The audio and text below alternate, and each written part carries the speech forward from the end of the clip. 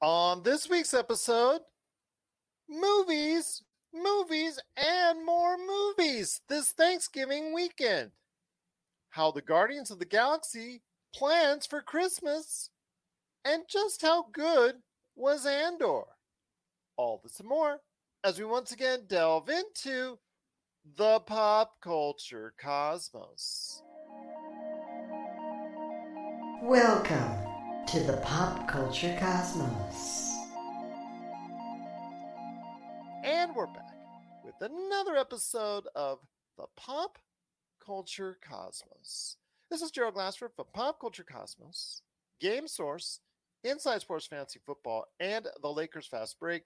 We truly appreciate everyone out there listening to all of our great shows, and if you can, please give us that 5-star review wherever you get your podcasts.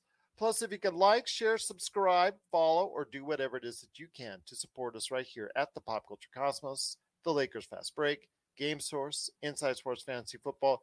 Of course, everyone at the Demolition Force every Monday that goes ahead and reaches out there with the land of tabletop RPG. And of course, the best tabletop RPG action on the weekends with Vampires and Vitae. Of course, Wild Beyond the Witchlight, part of the Wizards and Wine Emporium, we have a ton of tabletop RPG games related to the Pop Culture Cosmos universe. So please check out and support and subscribe to all of those great entities right there for you. Plus, also as well, we cover the latest news and trends in pop culture right there for you at the Pop Culture Cosmos on Facebook and, of course, popculturecosmos.com. And I just want to tell you a little secret. Melinda and I have been working on something behind the scenes. That's right. Something really good, something really different in the land of tabletop RPG. So we're excited to go ahead and debut that here in the coming weeks. But if you could support all of that, it is sincerely appreciated. But it wouldn't be a Pop Culture Cosmos without my good friend and stepping in for the Happy Hoarder, who's at the Waco Convention Center right now selling his wares, is a good friend indeed. You know, she's the mastermind and the better half of the PCC Multiverse every Friday. You got to check out what she's doing today at the Wizards and Wine, Wild Beyond the Witchlight, of course, Vampires and Vitae, and of course, everything that she does to terrorize her husband each and every day. It is my good friend. It is Melinda Barkhouse Ross. And Melinda, I hope you are having a great weekend. I will say that after our late Thursday night taping, after the Thanksgiving party, as the Thanksgiving party was still going on in my house, I had to actually step outside and still sing U2 on the karaoke afterhand. And I was even worried today that I wouldn't even have any voice because I scored a 99 out of 100. I'm shocked there's no video, that there's no audio of this, Gerald. What a mistake on your part, man. No, actually wasn't. If you actually heard it, you can't even realize how I got a 99 out of 100. I don't think it's based off of musical note accuracy. I think it's based off of how much personality put into it. So I stopped hitting, or at least stopped trying to hit the high notes. I started trying to hit it for a comedic value, and I scored big. Atta guy. When we played Weekend at Strahd's, there's a lot of music involved in that particular one shot, and I sang. So my incredible vocal skills are on the internet. Yours ought to be as well. Well, I'll tell you what. Next time, I just may do it indeed. Next time we go karaoke, which could be around Christmas time. You never know. Next time my family has a karaoke event, we'll go ahead and do that. I am not too ashamed to go ahead and put my awful voice out there, as you've seen for 600 episodes. Yes, I'm not too embarrassed about that. But we've got a great show lined up for you today. We'll be talking a lot of TV and movies on today's show. Got a lot of stuff to go over. In fact, we've got a lot of detail to break down as far as the box office is concerned. This was the biggest weekend in a long time for a lot of movies out there. There's some highs and there's some lows when it concerns the box office. I really want to go into detail with Melinda on that because there's some really interesting subjects to talk about for the movie scene this weekend at the Thanksgiving box office. So we'll talk about that. Plus also as well, a ton of TV, including Disney Plus exploding with a whole bunch of content out there, including the Willow TV series. We'll talk about that. Also, as well, the Guardians of the Galaxy holiday special. Ooh, was that good? Was that interesting? Is it worth your time? We'll talk about how Kevin Bacon fits into all this. That's coming up as well. Plus, also, Andor season 1 just finished, and I will tell you why, for the umpteenth time on this show, why you need to check it out, how it closed out in generalities, because I know a lot of people have not caught it yet. So we'll go ahead and touch on that. And horror movies migrating over to television series with Chucky, season 2 now in the books. Is it something that is really going to work? That's something Melinda asked before the show, and we'll see if we can answer that question coming up on the show as well. Plus, The Vow, season 2 on HBO Max, just ended its 6-episode run. I'll tell you why you need to check out the series on the show as well. But first, my friend, it is the box office. Some very interesting things. Of course, Black Panther still dominating the box office for now until Avatar: The Way of Water comes out here in a couple weeks or so. But right now, it's looking like the Black Panther Wakanda Forever train, as far as keeping on riding, it looks like it's garnered over $350 million domestically, and looks like it's going to be a pretty good hit for Disney and Marvel, looking like it's going to probably generate anywhere from $800 to $1 billion in its final run. So definitely a great thing for Marvel and Disney. Your thoughts on this? It's third week, it's holding strong, and it seems to be doing well. And some of these other movies not doing as well, which we'll go into here in a second. Well, I mean, if there's nothing better out there, or if there's nothing that people want to see more, then that's not a bad thing. It just means that the studios should be paying attention to the types of movies that are drawing audiences. Of course, Black Panther Wakanda Forever is a sensational movie. But when you talk about a movie that's been already out for 3 weeks that a lot of people have already caught, and you have a movie by Disney that's just released in Strange World, which just came out to mediocre reviews and is tanking seriously at the box office. It is not even performing well at all, and actually will probably finish number 2 at best, but it is actually, the final numbers are not out yet, but it's probably going to finish well under the $30 to $40 million that it was projected to do, which for a movie which cost well over $100 million to produce is definitely another loser.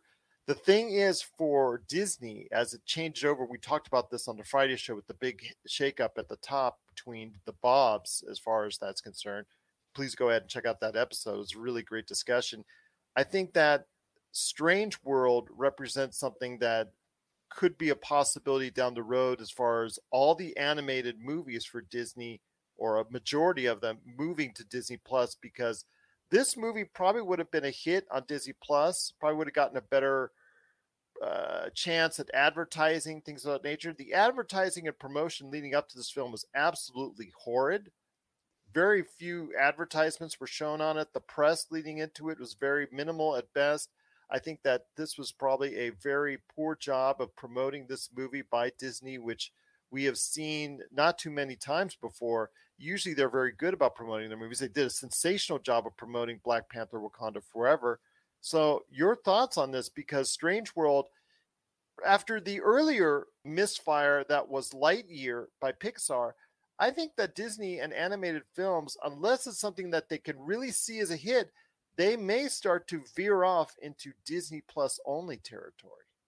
Yeah, it seems like that's probably what's going to happen. I mean, we know that they've missed a massive opportunity at the box office with Turning Red, and perhaps that has made them a little bit, cautious about. Because that's the one that should have been in the box office, because that was a huge hit on Disney Plus. Or maybe it was a huge hit on Disney Plus because it just went to Disney Plus. Yeah, it could be. That may be it. But, it's one of those situations at this point where they need to make a decision, and they need to make some sort of commitment as to what people can expect and where they can expect to see these new animated movies. Is it going to go to Disney Plus?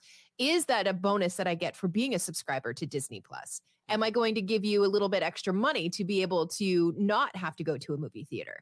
Or, am I going to be able to buy movie theater tickets through my Disney Plus account to go to a movie theater? There's a lot of different ways that they could approach this to try to make things a little bit better and a little bit more consistent, I think.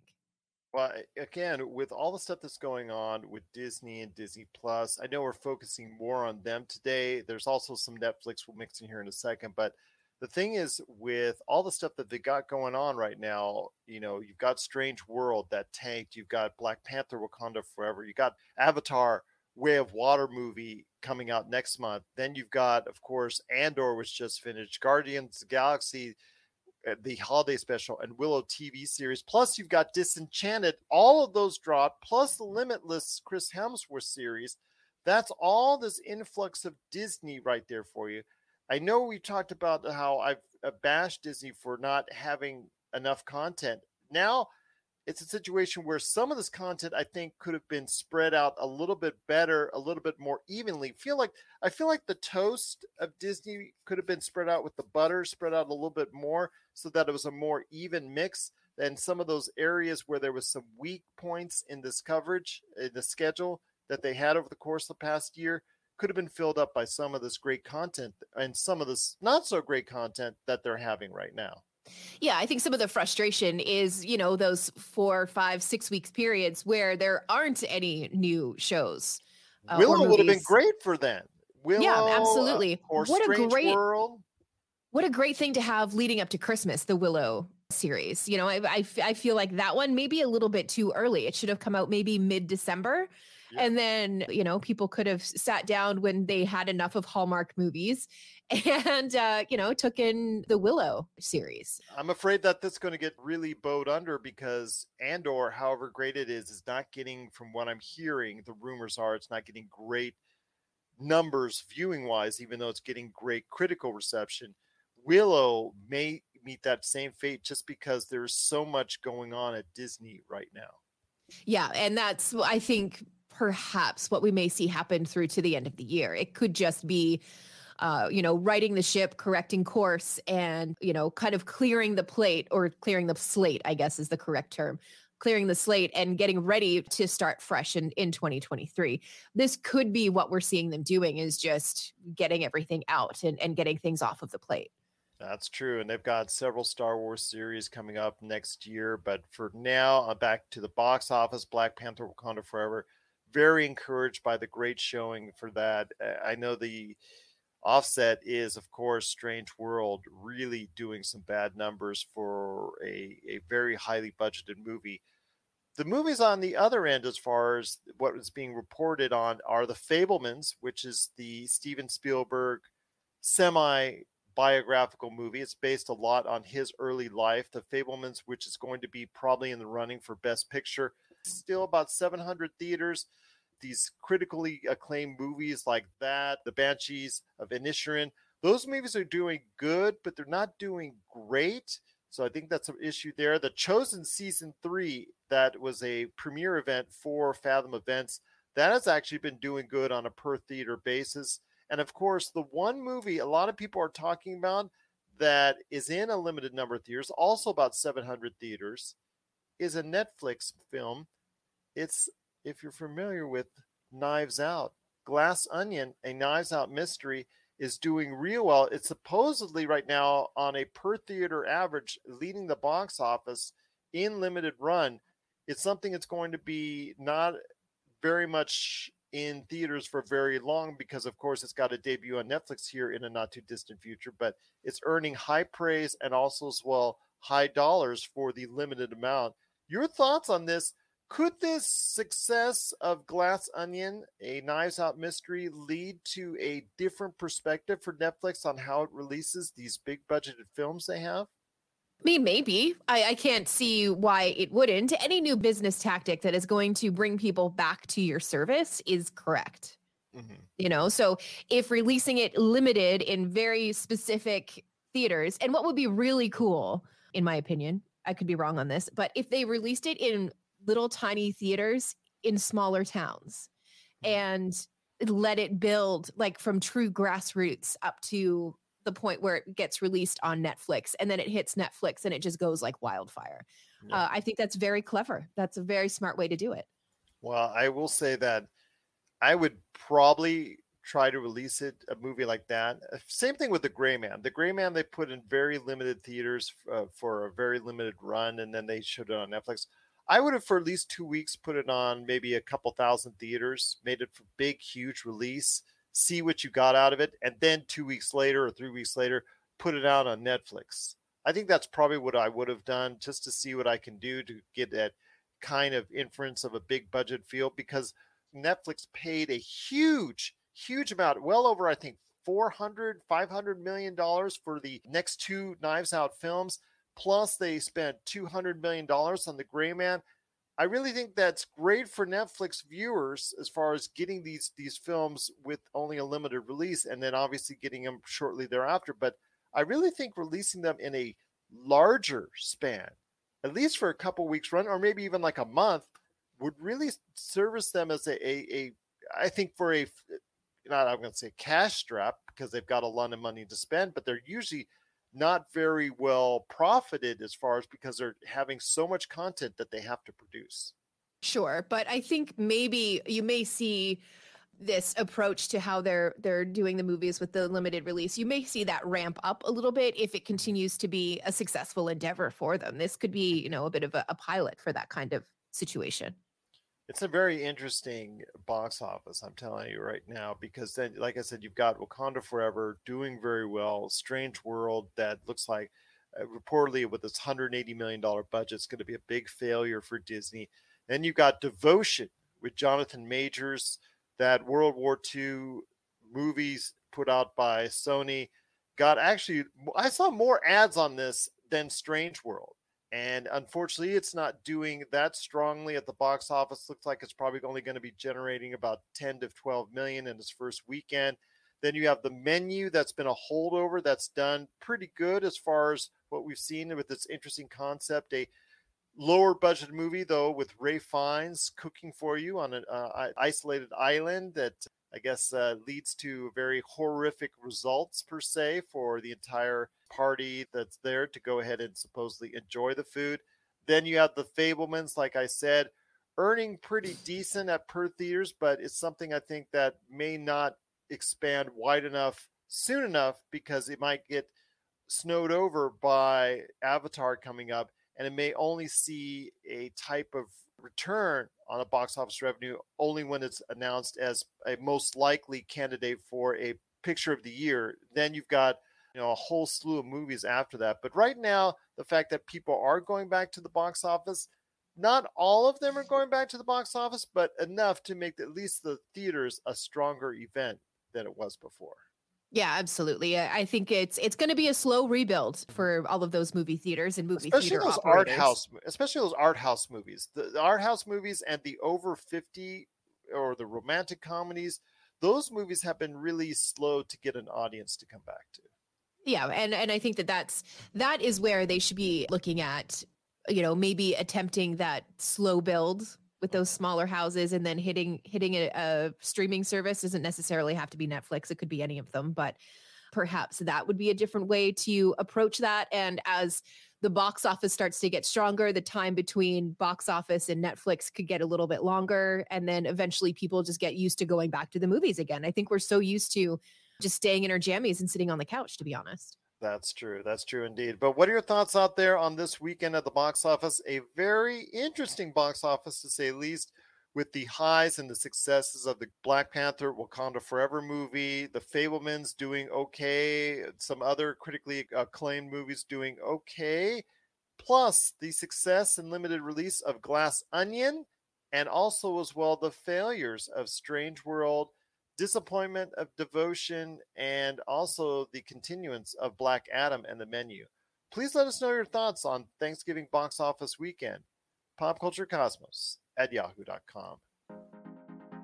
For the latest news and information, analysis and opinions on the Los Angeles Lakers and the NBA, check out the Lakers Fast Break podcast today on wherever you get your podcasts.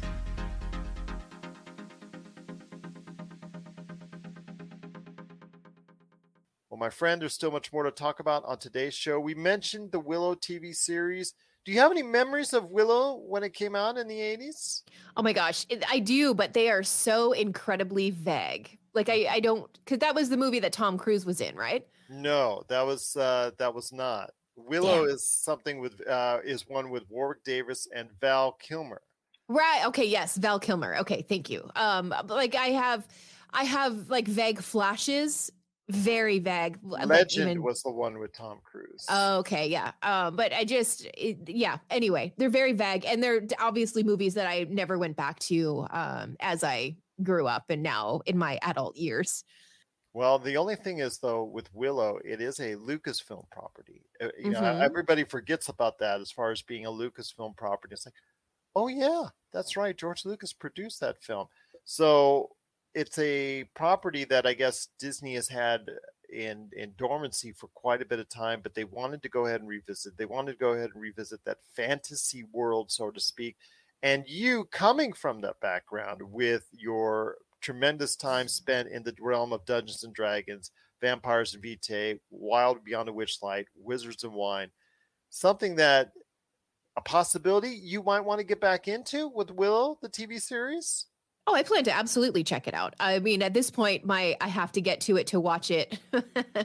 List is huge. I imagine Christmas Day, and I know down in the US, you guys don't have this holiday, but Christmas Day and Boxing Day, I probably am not going to leave the couch, and it will probably be committed TV time, much to the chagrin of everyone around me. But deal with it. I have to get caught up on everything that happened this year that I didn't get to watch.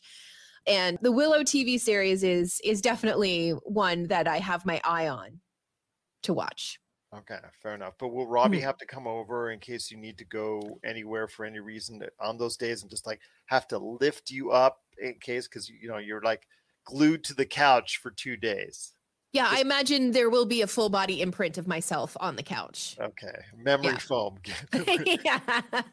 There you go. There you go, indeed. But, Willow, again, is a series I'm wishing well for. I'm not sure it's going to get that kind of traction audience-wise. I don't know how well it's not going to do. We've seen the successes of Lord of the Rings and also as well Game of Thrones getting back to that fantasy world. Will it piggyback off that fantasy world success? Is there a possibility? I mean, those are a little bit more harder edge for those series than what I think Willow's going to be able to do because it's under the Disney auspices. Of course. Yeah. But is it something where you think that, okay, I have my Game of Thrones fix, I have my Lord of the Rings fix, I still want some fantasy, I'm thinking maybe checking out Willow? Yeah, I can see that jump. I think that Willow obviously isn't going to be as adult or graphic as Game of Thrones, obviously. But, sometimes you just need a little fantasy escape, and something that is easy to munch on while you enjoy your snacks on the couch is exactly what you need. Sometimes anything Game of Thrones related is a little bit too heavy and a little bit too, I'm going to use the word frank. Try childbirth. Yeah, childbirth in Willow is probably going to look vastly different than childbirthing. Oh my gosh. In Game of Thrones. Yeah, that was a horrific scene. Oh my goodness. Which one? They did two, remember, in that season. Oh, that's right. Yeah, the first one was absolutely horrific. Well, they were both horrific, but yeah. Anyway, Game of Thrones, you got me again. So I don't imagine that Willow is going to be a difficult watch, is what I'm trying to say. You're not going to have to stop it and, explain to someone who may be a bit younger in the room what is happening or why it's happening or anything like that. Not that you should be watching Game of Thrones with your young children, but, if that is something that you do watch with your kids, then I do hope that you're stopping and explaining some things. But I don't think that you're going to have to do that so much with Willow. I think you're going to be able to put it on and enjoy it and, have the whole family around with their separate little tubs of popcorn and M&Ms mixed in and just have a good time in front of the TV. That's what these kinds of shows are about. You know who I'm happiest most for when it comes to the Willow TV series? Warwick Davis. Oh my gosh, right? Back in the spotlight again. As someone that it was much beloved back in the day. Did a few projects, obviously because of his popularity at that time. Everybody seemed to be going ahead and gravitating towards things that he was doing and involved with, because he was a major part of Willow, of course, one of the lead stars. Then he evolved into some work with Star Wars and other projects, but then he started to fade away in pop culture. And it's so hard sometimes to get back into the limelight when it concerns pop culture, because we as a culture just kind of forgets about people from time to time, and it's really hard for them to go ahead and no matter how brilliant they are, to go ahead and regain the limelight. But with Willow, it looks like that Warwick Davis is once again regaining the spotlight, and it's much well deserved, because I think it's an actor who doesn't have a history of controversy or tainted stuff behind him or anything that's hanging over his head. It's just that he's been out of the sequence for a while, but he's getting back into it, and it looks like he never lost any of his ability so far from what I've seen from Willow. It's one of those things too, I imagine, where you get a taste of that level of success and that level of popularity, and then that slowly starts to fade away. And I can imagine how that must internally feel, and I can imagine it being quite devastating to a life. Yeah. To have all of that and then to have it just fade away through no actions of your own, and for apparently no reason. You're just not working. You're just not in vogue, I suppose is the term. Exactly. And that can easily happen in Hollywood, but I'm very glad for him. And this high fantasy series, I hope it works. Will it have the type of charismatic character that Val Kilmer was at that time, as far as someone new coming to the place to help support Warwick Davis? There's a cast of characters with them. None of them are really name actors per se that have a great following behind them, and maybe that's a good thing, so that we can actually get a surprise as far as an actor or actress that can actually stand out amongst this crew, that actually can help the series flow and become bigger and better than what a lot of people anticipate. Because again, a lot of stuff is coming on the way for Disney and Disney TV Plus, and right there for you right now with so many things I've already mentioned and will mention here up on the back half of the show. I really think right now that it does stand an uphill battle, but I think it's one that if it's good enough, people will go out of their way to watch. Yeah, I agree with that. And remember when they were doing Game of Thrones and they would occasionally do an episode in the theater and people could buy tickets and go watch? This could be that level of series. I do believe that. Maybe not for the first season, or as we get closer to the season finale, that could be something that could be feasible for the series. And I hope that they achieve that level of success. Well, that's something I wanted. And I know that Disney Plus right now with Dancing with the Stars, and then it just finished Andor, doesn't have a Marvel series right now. The Guardians of the Galaxy Holiday Special replaces that. But it's great that now that Disney has all this stuff. I'm just hoping that some of the stuff does not get buried that doesn't deserve to be buried right now. I just like to see a little bit more organization in the way that Disney presents its stuff. Again, having a series like Willow on a Monday, then doing a Disney Star Wars show on Wednesday, and then doing a Disney Marvel show on Friday. I'd love to see them space it out. They try to cram things in right now. If they just tried to space things out just even a little bit during the course of the week, I think that would serve them a lot better. Yeah, and I think that now that Original Bob is back, that may be an adjustment that we see when we come into 2023. I really do think that they're just taking everything that's on the plate and they're just cleaning off what's left. And they're just getting it out, and they're just having a clean plate to start 2023. I hope so. Because again, with the properties that are there and the ideas that they're doing and that the ideas that they're coming up with, I think that there is a great future for Disney Plus as it hones in on its own as a sole entity to close to 200 million subscribers. It's still, I think, around 160 or so, but combined with ESPN and Hulu, it's now above what Netflix does. But there will soon come a day, I believe, that Disney Plus will be on its way to becoming, maybe passing Netflix at some point in time. It's only 60 million away. The future as being the number one entity in and of itself may not be that far away. That's very true. But it could start with Willow, the TV series starring Warwick Davis. If you got a chance to check out the first episode of Willow, please let us know your thoughts. popculturecosmos@yahoo.com. And if you're ready to talk toys, I haven't stopped talking toys. Let's get to it. it's the Jay and Rob Toy Show, and we're back for season 2 for 10 more episodes of toy talking goodness. And this time we talk Marvel figures, we talk DC figures, holy grails, play sets, what if scenarios, and so much more. But we're not alone. We've brought a few friends with us this time. All that and of course our action figure spotlight. So check out the Jay and Rob Toy Show season 2, exclusively on Jinx Esports TV Canada.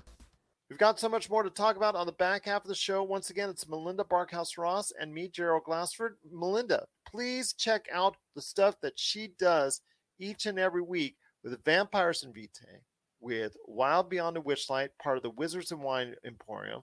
She's there for Demolition Force. And we've got a secret project in the tabletop RPG realm that we're going to be debuting here in the next few weeks. So I'm looking forward to that as well. But Melinda, great things to talk about still on this show. Guardians of the Galaxy holiday special by one of the new heads of DC in James Gunn. Obviously, this is a spiritual successor to the Star Wars. Much talked about, much not beloved, much now beloved Star Wars holiday special. Right. Yes. Well put, by the way. I mean, at the time it was really bad, and I have seen it, and it is really bad. And you could tell that they were all contractually obligated to be a part of that trash. There's no way getting around it. And I understand that George Lucas tried to hide it, somewhere deep in the archives after it was out there, because he even realized how bad it was. But now that it's become a cult classic, and the tape trading days for it, because when it was a very rare entity out there, and then now all of a sudden it's a lot of people have seen it now, so it's kind of much a joke or a meme at this point in time. It has now evolved into, I guess, a precursor to Guardians of the Galaxy Volume 3 coming out next year. This holiday special focuses in on Star-Lord and his being bummed by obviously what happened with Gamora, her death initially, the Gamora from 2014 coming in, not gelling with Star-Lord the way the other Gamora did, and now he's really heartbroken about it. So leading into a Christmas time, I guess his pals, the Guardians of the Galaxy, try to cheer him up. They kidnap Kevin Bacon and bring him to Atlanta. And if you got a chance to see it, it is exactly how it lays itself out in the trailer as far as Mantis and Drax. You have this great idea to go ahead and kidnap Kevin Bacon, who is so much talked about, especially on the first Guardians of the Galaxy. I can just tell the fun and enjoyment that they had as far as filming it. It seemed at times, though, like Dave Bautista might have been a little bit low-key, but there are times, though, that they looked like they really enjoyed filming this part of the Guardians of the Galaxy. That's just further confirmation that if you're enjoying the project that you're working on, the people that are going to watch it are also going to enjoy said project. Yeah. Perhaps if the Star Wars stuff didn't feel like a contractual obligation, it may have been a little bit more fun, instead of becoming the cult classic that it is now. But for altogether different reasons. Yeah, exactly. So it's good to see actors just enjoying the part and enjoying each other and enjoying the script and the work that they're doing. So 2 thumbs up for that already. I want to ask you, though, is this possibly a way to go for Marvel to continue on with these one-off special presentations? I wouldn't be surprised if they're doing these special presentations to see which properties have potential life outside of phase 1, phase 2, phase 3, phase 4, phase 5. It could be something to tide you over between phases. It could become, the next series that they put into development because it's done so well on a streaming service, things like that. I wouldn't be surprised if these special one-offs are testing grounds for some of the more obscure Marvel stuff. Absolutely. And I think that's something we might be seeing, because there's seeing more of anyways, because there could be, from what I'm hearing, possibly in Rumorville, that a Silver Surfer one-off special presentation before Fantastic Four hits. There's rumors that Deadpool, before the purchase by Fox, that was filmed a Christmas special of their own that could be resurfacing at some point in time down the line. We could be seeing that. Plus, like you said, characters that you don't feel worthy of spanning a whole 6-7 episode series for, or a big $250 million movie for, might be better suited by introducing them in a one-off special presentation. Yeah, and it could be one of those things where, they may not put much stock in a character, but they want to test it to see if the character is going to resonate with an audience, and they find out that it does better than they expect, and you could see that developed into something bigger down the road. I mean, these people are no dummies when it comes to development and stuff like that. So if I've already jumped to that conclusion, I'm sure they did like 4 years ago. Well, I'm telling you right now, with the success of Werewolf by Night, yeah, I think that's really what got the ball rolling even more on that. So I expect a lot more one-off special presentations in the future. I think it only enhances the Disney Plus brand. It only enhances the Marvel brand. I think it's probably a better way to go sometimes than just putting out there another 6-episode series, because Phase 4 has really at times been very problematic with the series. Some of its episodes have been thrown out there by Marvel and just not been that good, be quite honest with you. Some of the series, especially that came out this year, were really mixed bags at best. So I'm really thinking that probably that's the way to go for many of these characters in the Marvel Cinematic Universe that they want to go ahead and introduce, especially with Secret Wars on the horizon, is doing these one-off special presentations. I think that's really the way to go for many of these cases. Yeah, absolutely. I agree. What are your thoughts out there on Guardians of the Galaxy, the holiday special? Are you celebrating the holidays with the folks from the Guardians of the Galaxy and Kevin Bacon? 6 degrees of Kevin Bacon. How many degrees can you go ahead and mention when it comes to the Guardians of the Galaxy holiday special? Please let us know your thoughts. popculturecosmos@yahoo.com. Well, before we head on out, my friend, Andor Season 1 just concluded. And to quote the great Melinda Barkhouse Ross, oh man, I'm telling you, the way it ended with a funeral that was key to the whole plot of the first season and how it affects the future of what Cassian Andor will be doing and what it affects his motivation for being part of the rebellion going forward is key to this. It ended up on such a momentous note. Left a couple things out that were dropped during the course of the series or really didn't touch on it enough that I needed some sort of closure on, that are probably going to be explained more in season 2. I don't want to go into spoilers because that does get into spoiler details. What it does focus on in the last episode is clearly the motivations for Andor joining the rebellion, becoming part of the rebellion, and allowing him the opportunity to go ahead and decide which path he wants to choose.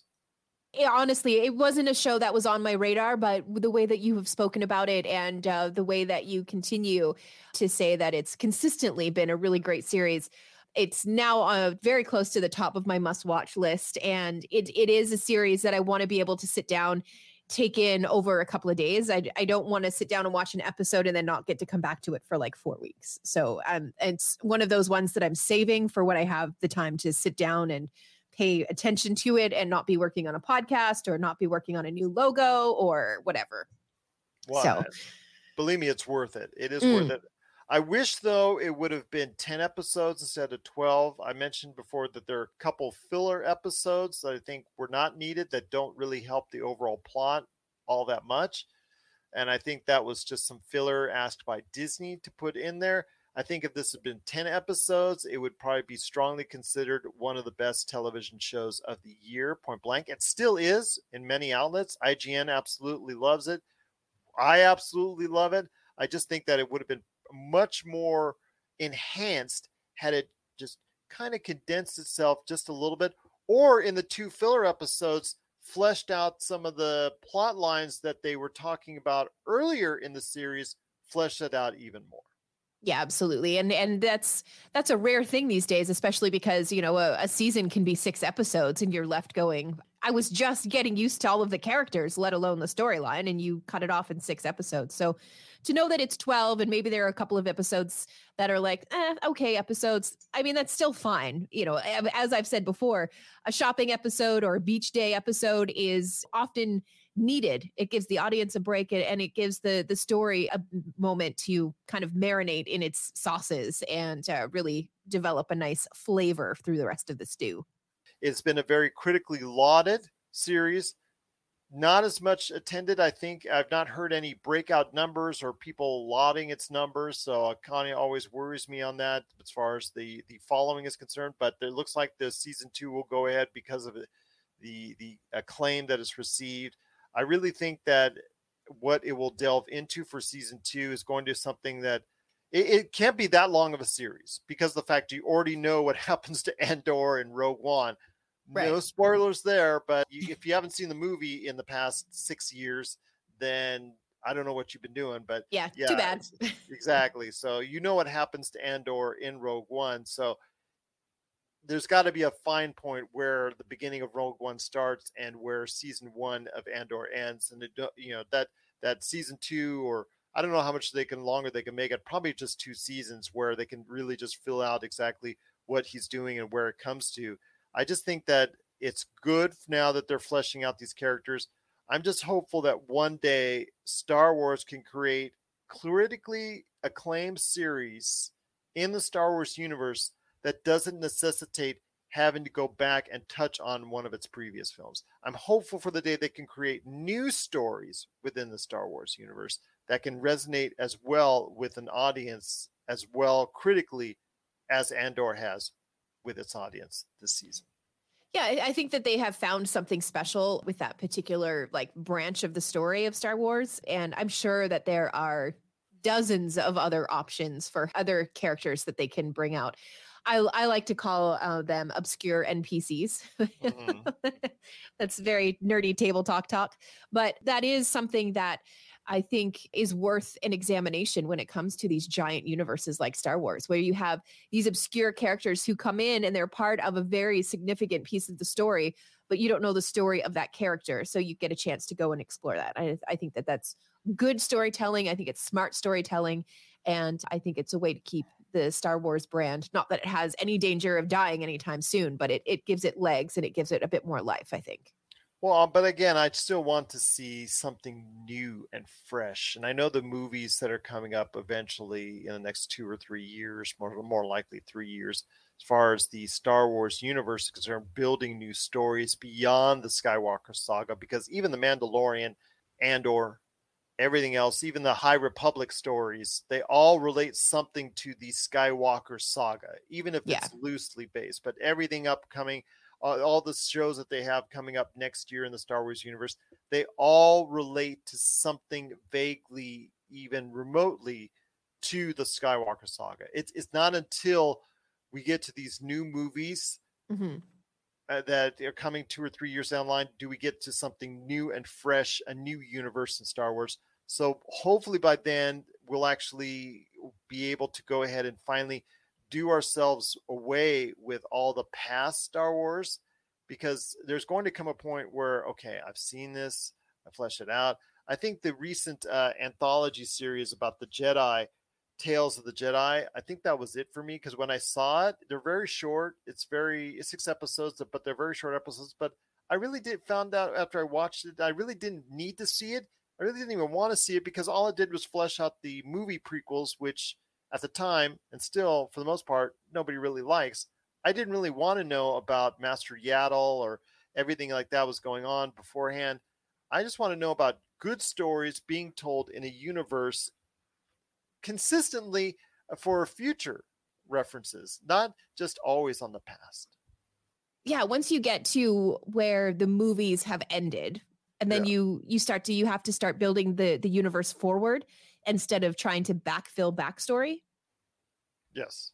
Do you know what I mean? So once you start to get to that point, I think that we may see some really interesting stuff. It's probably going to be stuff that a lot of people have a hard time swallowing, because it's not going to feature all of those familiar characters that are so beloved. Yeah. But it is going to give us an opportunity to discover brand new ones and a chance to find new characters to obsess over and debate and all of that. So I think it's going to be great, and I'm here for the future of Star Wars. I am as well, but for now we're getting the past of Star Wars, and at least it's good when it concerns Andor, and I'm looking forward to seeing what season 2 will bring. Season 1 was really, really good. Could have been better with 10 episodes instead of 12, and a couple of plot points I guess they're saving.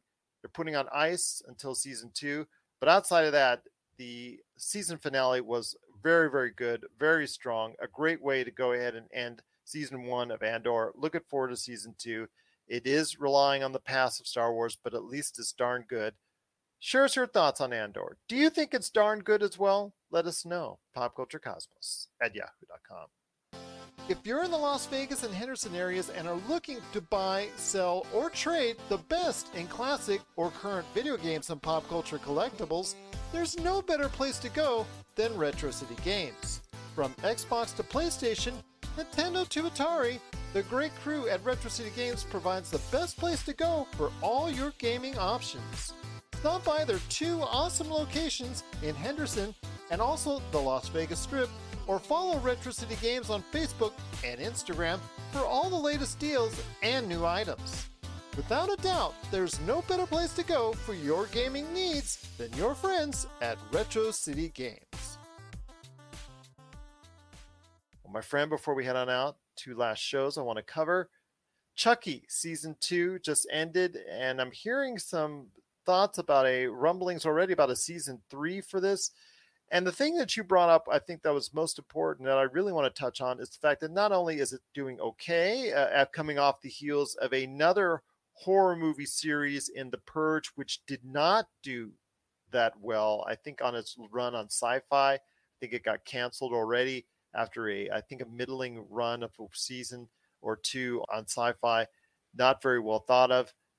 Now you have Chucky, which I guess is pretty entertaining from what I'm seeing in the comments and reports on the fact that it's doing okay for Universal, Peacock, and all the like. Your thoughts on this, though? How much really can it translate? Because you can only do so much unless you're going to go all gore out like you're on Game of Thrones, because Game of Thrones has no shame. I'm not sure a series, from what I've seen of it, Chucky is going all out like it does in the films. Can horror movies really translate into a television series? Can they be populated, and can they be done the right way that will get audiences to migrate over for these films? Well, and and I've been thinking about it ever since we had that quick chat before we went live here. And I think there are a couple of opinions that I've kind of percolated in the back of my head. And watch out. I know, be careful. The first is that perhaps there is a place for a short form horror series, because I started to think about Cabinet of Curiosities, which is on Netflix right now. And I mean, that is very different. It's not, a consistent story. It's different directors. It's different everything, right? As you go through it and watch it. But because it was so short, I found the couple of episodes that I have watched were very poignant, and they've stayed with me. So maybe that's something that will work in terms of horror. I just wonder if the Chucky series is so successful because all of the Chucky stuff has been so tongue-in-cheek. Yeah, that could be a possibility. Yeah, and it's comedic horror. Does that make sense? Is that a thing? I don't know, because I'm not a horror fan myself. No, that's a good way to say it. Yeah, so I just wonder if it hasn't found success because it has landed right in that pocket, and you can watch it and you get your horror fix, perhaps a jump scare or 2, and at the very least a couple of chuckles out of an episode. And if that's what it's delivering to horror fans and they're eating it up, then why not continue to feed it to them, Well, it's so tough, though, that when it concerns already existing horror properties in the movies, such as a Friday the 13th, like we just saw with Halloween, them transferring over. Friday the 13th, did you know that it was actually a series? I remember that vaguely as a syndicated series, but it wasn't touching on the same tropes and themes as the Friday the 13th movie series. It's actually touching on these 2 antiquity dealers trying to save the world from these these cursed antiquities, more or less. So that's what Right. how they dealt with it. So it was a completely different than the Friday the 13th slasher, Freddy Krueger series. Do a Freddy Mhm. Krueger series, a Nightmare on Elm Street series. I don't know if they, those movies, which have been so much a staple of horror movies, really could translate well. But I think where maybe the Nightmare on Elm Street could, because it followed the same comedic humor style that Chucky does, but an actual Friday the 13th based off the Friday the 13th movies, an actual Halloween based off of the Jason Voorhees and Michael Myers of the world for those characters. I don't think that they could translate very well into a TV series. Those guys, because they lack the humor of a Chucky or a Freddy Krueger, could translate well into a TV series. Yeah, and that's kind of where I'm landing, is perhaps there is a very specific niche type of horror that can translate to short form storytelling, like per episode. Like, for example, a Jason series, for my limited knowledge, you wouldn't have Jason in every single episode. Yeah. Right. And my concern there would be if you would have a Freddy Krueger or a Jason series and the episodes would start to feel formulaic. Yeah. They would become predictable, which is the opposite of what you really want to have in a horror movie, right? But with the Chucky stuff, perhaps that is okay if it becomes formulaic, because you have that level of comedy in it and the formula can become part of the comedy. Certainly, I guess that's right when it concerns a Chucky TV series. So Yeah. there could be a Chucky season 3. So if you really want a Chucky season 3, let us know your thoughts. popculturecosmos@yahoo.com. Well, my friend, it's been a great episode. We're almost on out of here, but the last thing I wanted to recommend to you, if you ever get a chance and you're on HBO Max, is a series called The Vow. I originally covered it during the pandemic in 2020. It was covering the NXIVM cult, as far as a self-help group, a major organization, whatever you want to say about it, led by the cult, quote-unquote, leader, Keith Raniere.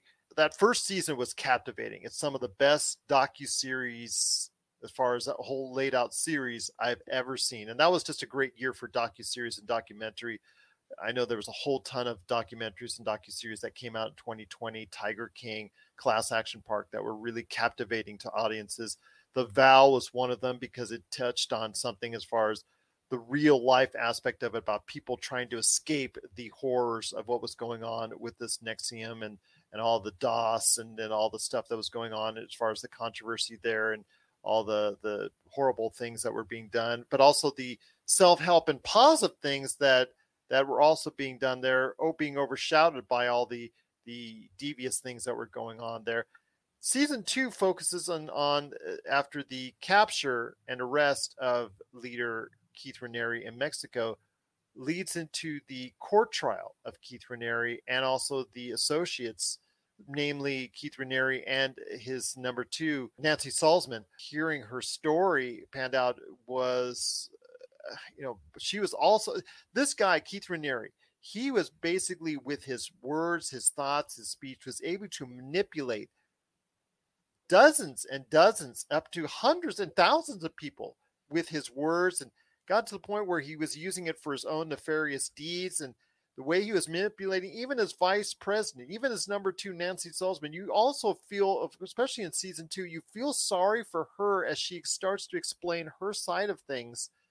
And she realizes the mistakes she made because she was, so mind warped by this guy, Keith Raniere. It ultimately comes to a sentence for him of about, I think, 120 years in a federal prison for him. And I think for some of the main associates that were involved in this sex trafficking ring and the whole 9 yards, as far as the branding and all that stuff that was done, this nefarious stuff, I think a lot of them are involved that are serving some type of jail time. But you really, in season 2, they had, I guess, some issues to deal with because they can't bring you the live stuff that went on in the courtroom. So they had to recreate a lot of audio. They had to recreate a lot of steps. They had to limited access to some of the individuals that did not want to come in front of the camera. but they found a way. The producers of The Vow found a way to go ahead and still tell this ending of the NXIVM story, the NXIVM controversy, from both sides.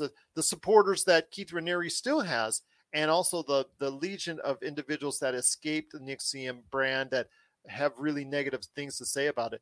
It was just such a fascinating season 2. For whatever limited resources they were able to use, they were still able to play it out over 6 episodes, and I really enjoyed it almost as much as season 1. And I really give that a compliment because of the fact, again, they had all these things that they could do and resources they could test to in season 1. With season 2 was much more limited, but they were still able to pull it off. Yeah, and that's a credit to, good storytelling and sticking to facts instead of, sensationalizing. We can't do this, but we can take the transcripts and we can, They recreated the audio. They used the government evidence, photos. They pictured it all together. They got some interviews from some of the individuals involved. They got some of the people who did flip. They now saw the light, and they've got individuals that are still supporting Keith Raniere. They still went ahead and, you saw their reasonings why. It ended up very, very good for me. I'm waiting to see the dramatization by Hollywood on this, but still, it can't get much better than what I saw from The Vow. Yeah, and perhaps with this documentary, we don't necessarily need the story to be retold in Hollywood terms. It will be. Yeah, but it doesn't need to be. Like, we don't need to sensationalize something that was so dark and so bizarre and so odd. But they will. Yeah, we know they will. I mean, they will. I mean, a self-help organization which becomes a worldwide organization which had individuals from all walks of life, including the entertainment industry, Hollywood industry. One of the major implicators that was named was a former actress on Smallville. So, there's too much there. There's just too much there. It's going to be touched upon. I would give it like 3 or 4, maybe 5 years of rest before you actually touch back on it. But if you do it right, it would be a hell of a miniseries. Somewhere in Hollywood, there's a writer going, why didn't I think of that? This is so dark. You can't write this. You can't write the stuff that went on. But please, if you have HBO Max, I truly recommend going through both seasons. It's about, I think the first season is 8 to 10 episodes, and the second season is 6 episodes. It's a great watch. Absolutely a great watch about people who were involved, believed 100% of what this guy was telling them, then understood, saw the light, tried to escape the cult, the danger involved in doing it. It's very interesting, shocking at times, and very, educational, informative about how anyone in any walk of life can get sucked into this. If you think you're above it, guess again after watching The Vow. Yeah, and I think that's perhaps one of the takeaways from the series is that anybody can get sucked into any kind of situation. You just have to be talking to the right person at the right time and having the right conversation. And it's pretty scary, really. But it is a very recommended watch. It was one of my best shows of 2020, or best things of pop culture in 2020. And season 2 is not that far behind. But what are your thoughts out there on The Vow as season 2 ends? It's a series that has to end. I'm sure it will be told again in a dramatization form at some time down the line. But what are your thoughts on the docuseries The Vow? Let us know your thoughts. popculturecosmos@yahoo.com. Well, my friend, it's been a great episode. You've knocked it out of the park. All my best and all our best to Josh, who hopefully is not just sitting there at the Waco Convention Center just waiting for somebody to buy. I'm hoping he sells out of his entire stock at the Waco Convention Center. But any last thoughts before we head on out? Last thoughts. Yes, if I was Marvel, I would be doing those little releases to test stuff. And then I would decide based on those little tests what deserved a little bit more attention. I think that's incredibly smart. I think it's incredibly smart as well. I think that's a very good point. And I think that's why you are the better half of the PCC Multiverse coming out this Friday. So we'll have more stuff to talk about. Don't forget, not this week, but next week, we will be having our holiday gift guide. So Melinda, start to get your holiday gifts together. Not just the ones you want your husband to get you, but some good pop culture holiday gifts. Well, okay, maybe you want those too for just ask Robbie. But get your holiday gifts together so we can create a holiday gift guide next week. How about that? You got it. All right. Sounds great. But go ahead and check us out on Friday. We've got a ton more stuff to talk about in pop culture on the PC Multiverse. But thank you so much for watching and listening. Truly appreciate you being part of the Pop Culture Cosmos. So for Melinda Barkhouse Ross, this is Gerald Glassford. It's another beautiful day in paradise right here in the Pop Culture Cosmos. We thank you for listening. And here's hoping you have yourself a great day. You're listening to a Weeby Geeks Network podcast. Tangent Bound Network. Let your voice be heard. TangentBoundNetwork.com. Thanks so much for downloading the Pop Culture Cosmos, and stay tuned as more great podcasts are on the way. Thanks again for listening to us here at the Pop Culture Cosmos.